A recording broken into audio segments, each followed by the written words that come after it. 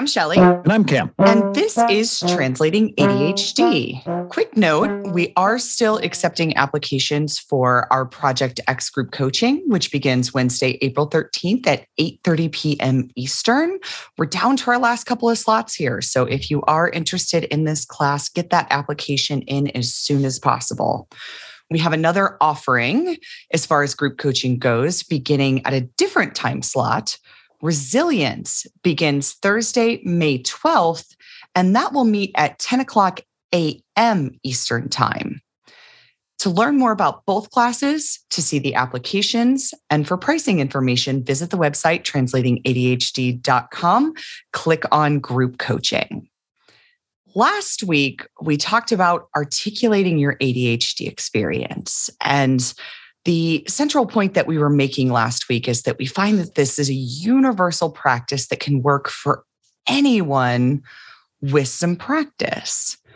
However, that doesn't mean articulation is easy. So in our next couple of episodes, we're going to describe some different ways that we see that clients show up and articulate that work well for them and their unique brain wiring.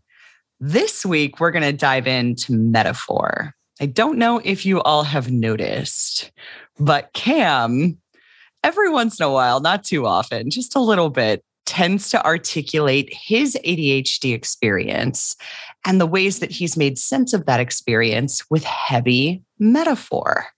That is how his brain works and how his brain makes sense of his experience in a way that he can then put words to that experience.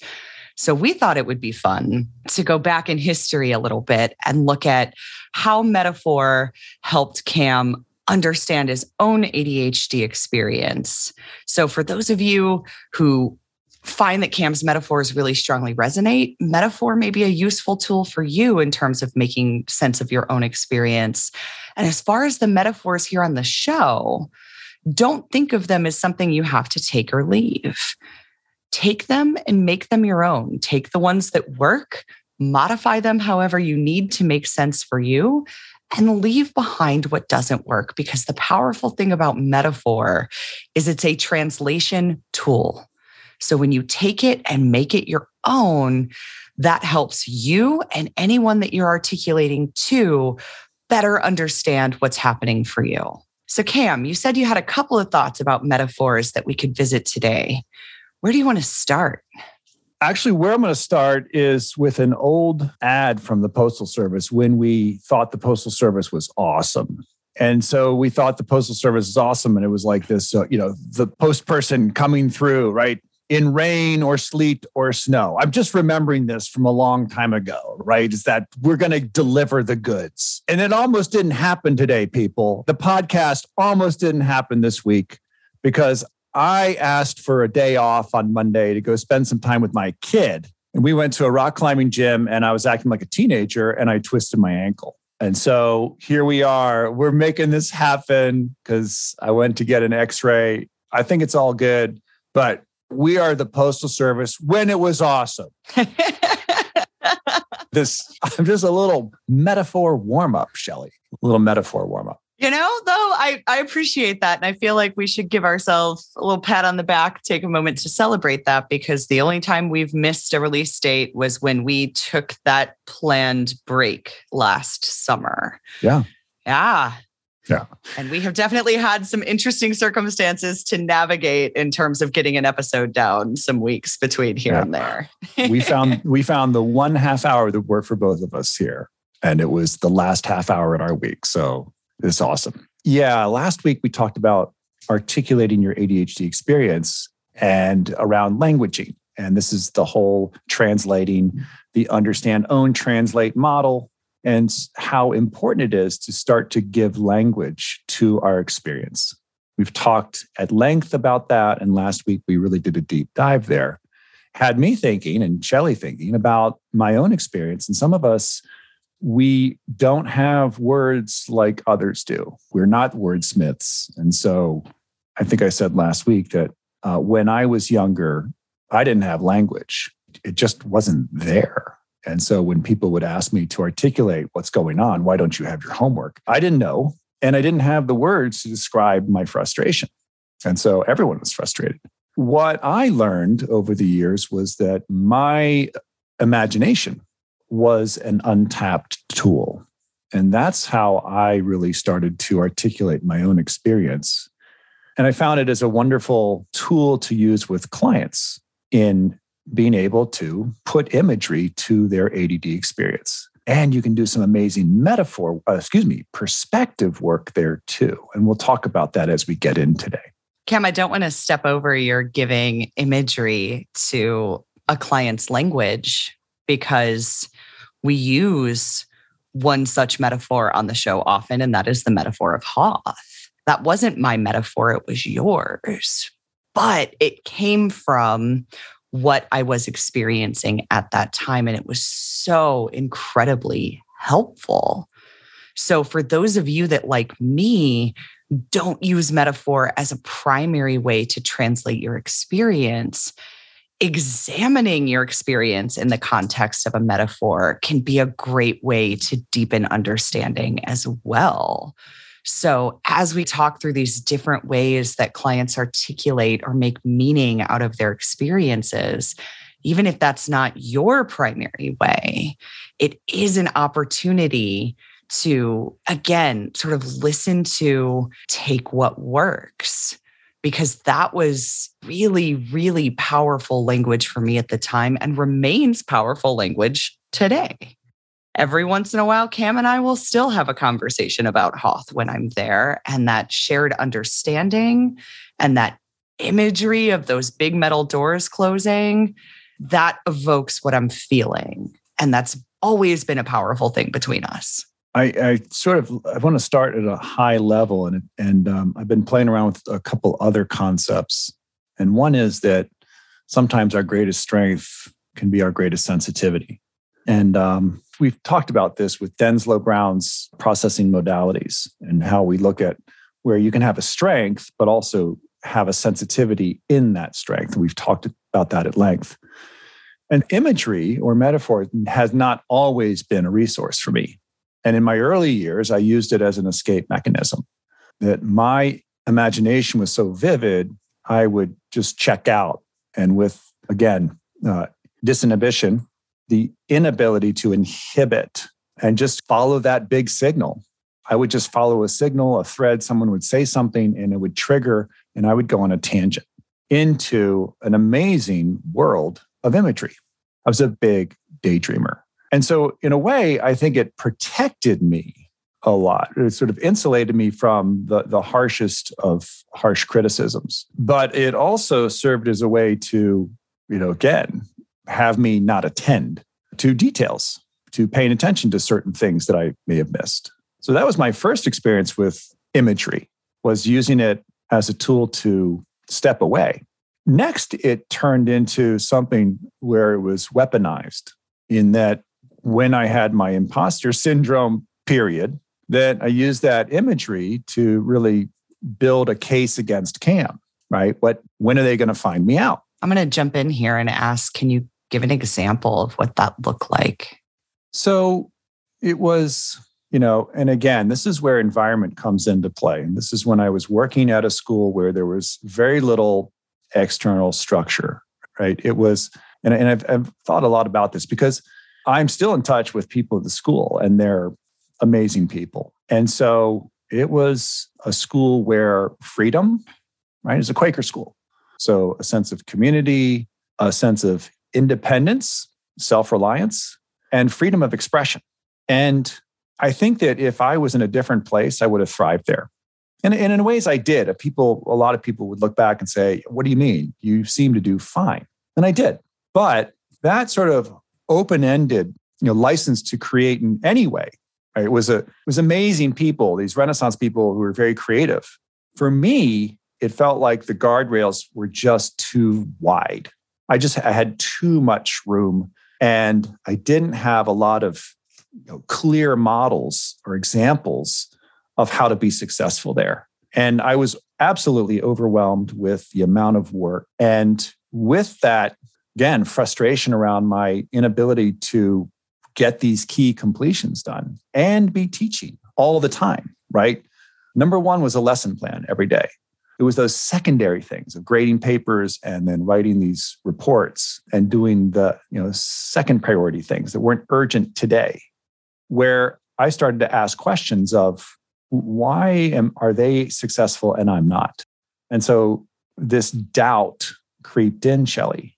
And with that doubt, the inner critic kind of awoken and started to really feed on that doubt and uncertainty. And just, again, you're really messing this up. You're really screwing this up. And I would, again, concoct in my imagination these outcomes that were really anxiety provoking. In a way, it kind of keep me vigilant to get things done. But it certainly didn't help my level of stress. So there was the second phase. Just want to jump in and say that concocting of stories, that's something I think is pretty universal for those of us with ADHD, but the way in which that happens is very different. So Cam's concocted stories, the outcomes he was creating for himself, imagery, metaphor, that's the place in which they lived. Whereas mine are in language, very strong in the verbal modality. When my mind wanders or I'm daydreaming or I'm concocting stories in that valley place, it's with language. Whereas Cam's is with imagery that then needs to be translated to language.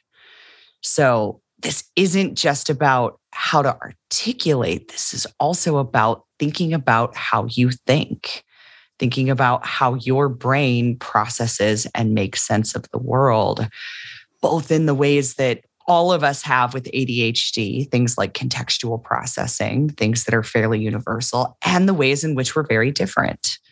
Cam and I are very different in that regard. And something you all don't see is the number of times that we've had to sit down and have a conversation to translate for each other.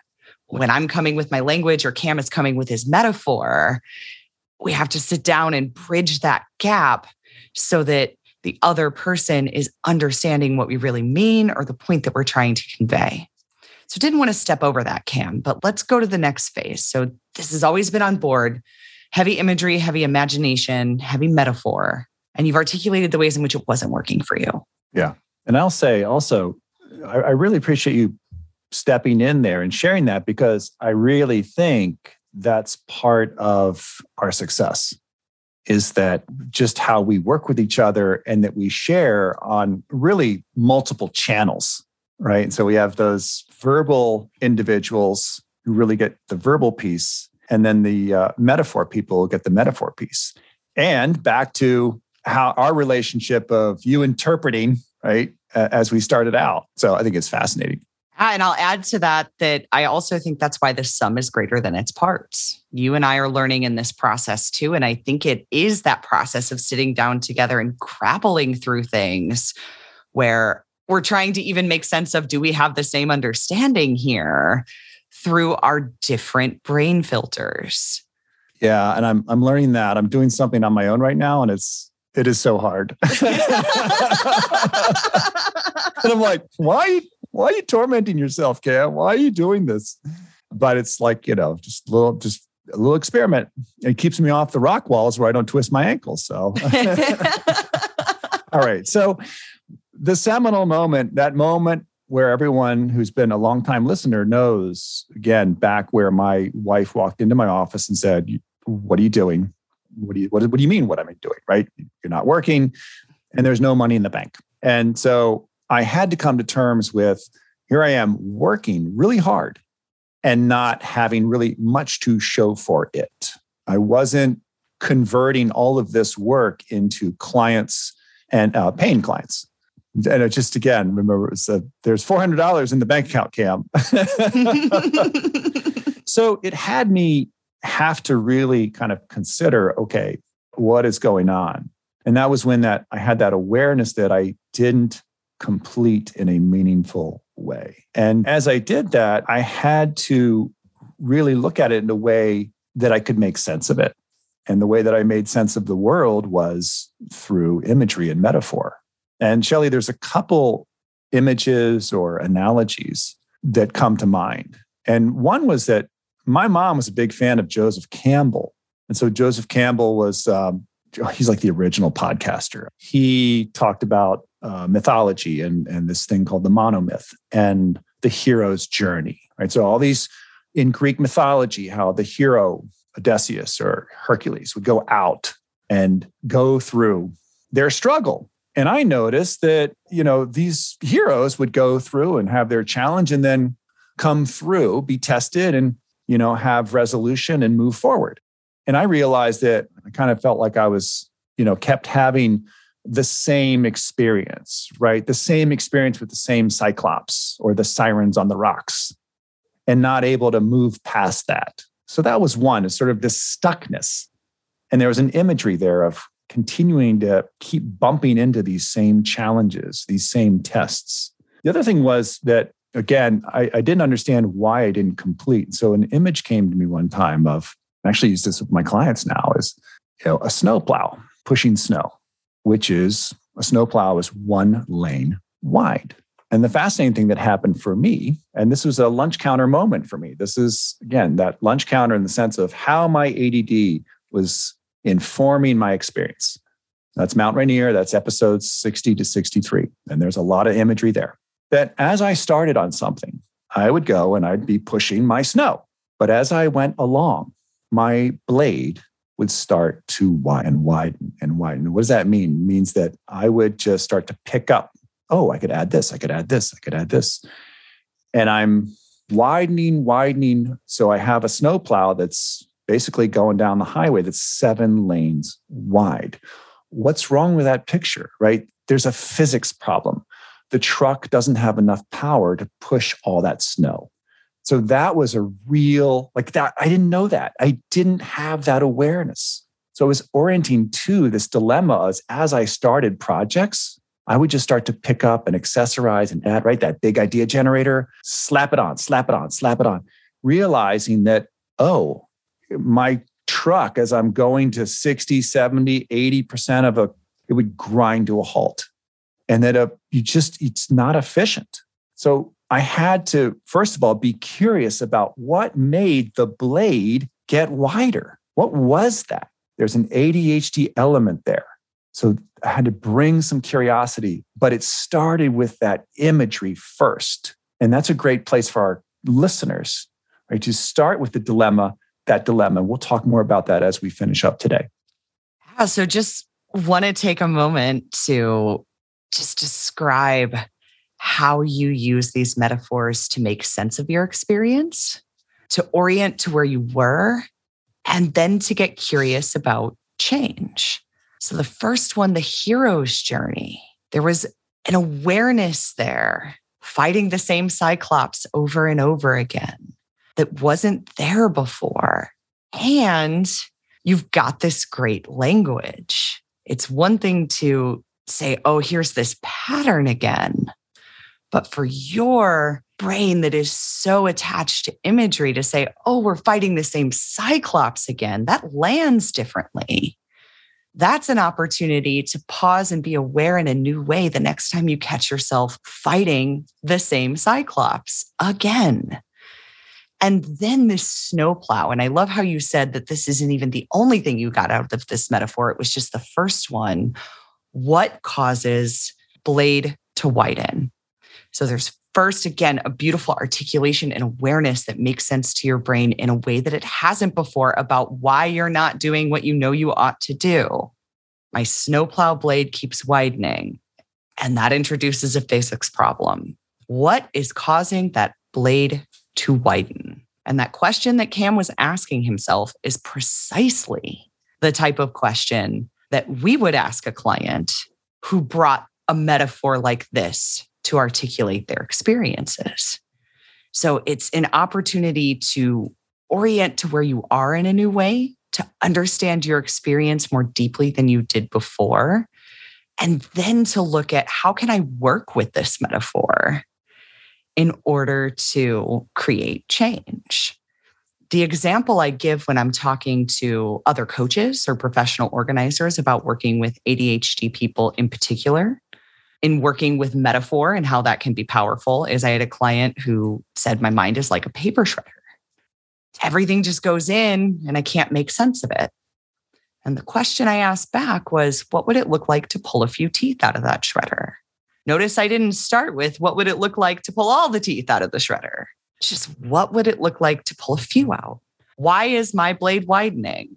What's happening there? Until I cultivate some understanding there, I can't stop the pattern from repeating. Until I understand what it means to pull a few teeth out of that paper shredder, I can't make sense of what's going on in my brain. And I so appreciate you bringing that up, Shelley. And part of it is that bringing that curiosity, you first have to suspend the judgment, right? Because I couldn't be curious about the widening blade until I really put that inner critic on notice. I just sort of notice him speaking and like, okay, I hear you. I hear what you're saying. And to set that aside and make space for curiosity. You have to make space with curiosity first. For those of you that, like me, don't think primarily in metaphor, wouldn't primarily articulate your experience this way, I also find that metaphor can be a great tool for us to do just that. Because you put our very real experience in the context of a silly or fun metaphor, it's very disarming, right? Cam asking me, you've seen Star Wars, right? And then talking about the doors closing on Hoth, complete with sound effects that I couldn't replicate if my life depended on it. Only Cam can do that. Was disarming. It was lighter, it was funnier, and it was new context. It gave me a different way to look at and talk about and examine my experience that just sort of shut the inner critic down. And that's a little trick that we'll use as coaches is, yes, we rely on our clients' strengths in terms of how they're able to best articulate their experience, what their modality preferences are. Sometimes it's fun to throw a wrench in there and to try and examine the experience in a way they normally wouldn't, because that can just, again, bring curiosity to the forefront and bypass that inner critic. Yeah, I like to say Odysseus had it easy, right? He had 10 years, but each of his trials he faced the Cyclops once, the Sirens once. So he had a series of tests. But imagine if you're facing the Cyclops 150 times, each of those. And that's our experience. So there's that lightness about it, just the powerful imagery of our own experience and really coming to terms that this is real. And that's another thing that my clients have to grapple with is that they come and they really don't see that the ADD is the impact of the ADHD. And when we develop that awareness of like, wow, this really is making it tough, then we can turn and start to create some change there. The other one, I'll just say briefly, another one that was very powerful for me, Shelley, was the staircase, right? Imagining the staircase in a 10-story building. And this one I love to use with my clients because this in a way is educating about the ADHD experience, is that you come and you look up a staircase. A typical staircase would have a feature called a landing. And for those of us with ADHD, we don't really see those landings because we don't construct them easily. And we don't see them easily. We pick up our project and we run it to the top, not really thinking about putting it down midway. And so that whole concept of that a completion was this intermediate step, and that I had to really think about building out landings to put things down and come back to them later was another big learning for me that, again, taking this strength area of imagery and metaphor and really using it to my advantage. It also certainly helped that I have years of coach training and coaching, right? With coaches adept and skillful in metaphor. As you said, meeting clients where they are, using metaphor, and then as a vehicle for a perspective shift. So I love what you said there about the shredder, and this is what it feels like. And so it's like just tinkering with that, playing with that to see, can we modify that picture? Another one is, My brain feels like it's going 1,000 miles an hour. Right? There's colorful language right there. So tell me about your brain going 1,000 miles an hour. What's hard about that? And when we can look at it with curiosity and start to tinker, just play with that a little bit, then we can see ways to move forward, to maybe slow that brain down or channel that energy, build out those landings, or a way to stop that snowplow blade from expanding. And I became a real student of completion. That was like, okay, here's my work. So listeners, if how you think about how you think and how you experience the world is primarily imagery, start to try to put some language to that imagery. What's the setting? Who are the characters? What's this evoking for you? And for people like you, it's so fascinating that if we can find that one starting place, the snowplow, how a metaphor will just build from that. That's precisely what happened with Cam's Mount Rainier model and the episodes he mentioned earlier. Is we started with one thing and his language and the metaphor grew organically out of that. Give it a shot, see what you come up with. And for those of you that, like me, don't primarily think in imagery, is there something you're stuck on? What if you tried to put a metaphor to it? What would that metaphor be? Again, is it a character? Is it a thing? Where are you? What's the setting? What does it feel like? Sometimes for my non-metaphor heavy clients, asking how something feels, I think that shredder metaphor actually came from that kind of question. We'll pull out a metaphor. Or what does it look like? And if you have an interesting experience to share here, we always love hearing from our listeners, but particularly would love to hear some feedback about this one. For those of you experimenting with metaphor, either because it is a primary strength of yours or because it's not, and it's a way to shake it up and add different context. So if you like what we're doing here on the show, 3 big ways you can help us out. The first is don't keep us a secret. Share us on social. Share us at work if you have a neurodivergent support group. Share us with the other neurodivergents in your life. Number 2, leave a rating or review wherever you listen. This helps other people find the show and lets people know why we stand apart among other ADHD podcasts. And finally, you can financially support the show by becoming a patron. For $5 a month, not only are you helping Cam and I cover all of the administrative costs of running the show and to be able to get and engage the support that we need there, you also gain access to our Discord community where our listeners are working together to do their own understand, own, and translate work. So until next week, I'm Shelly. And I'm Cam. And this was the Translating ADHD podcast. Thanks for listening.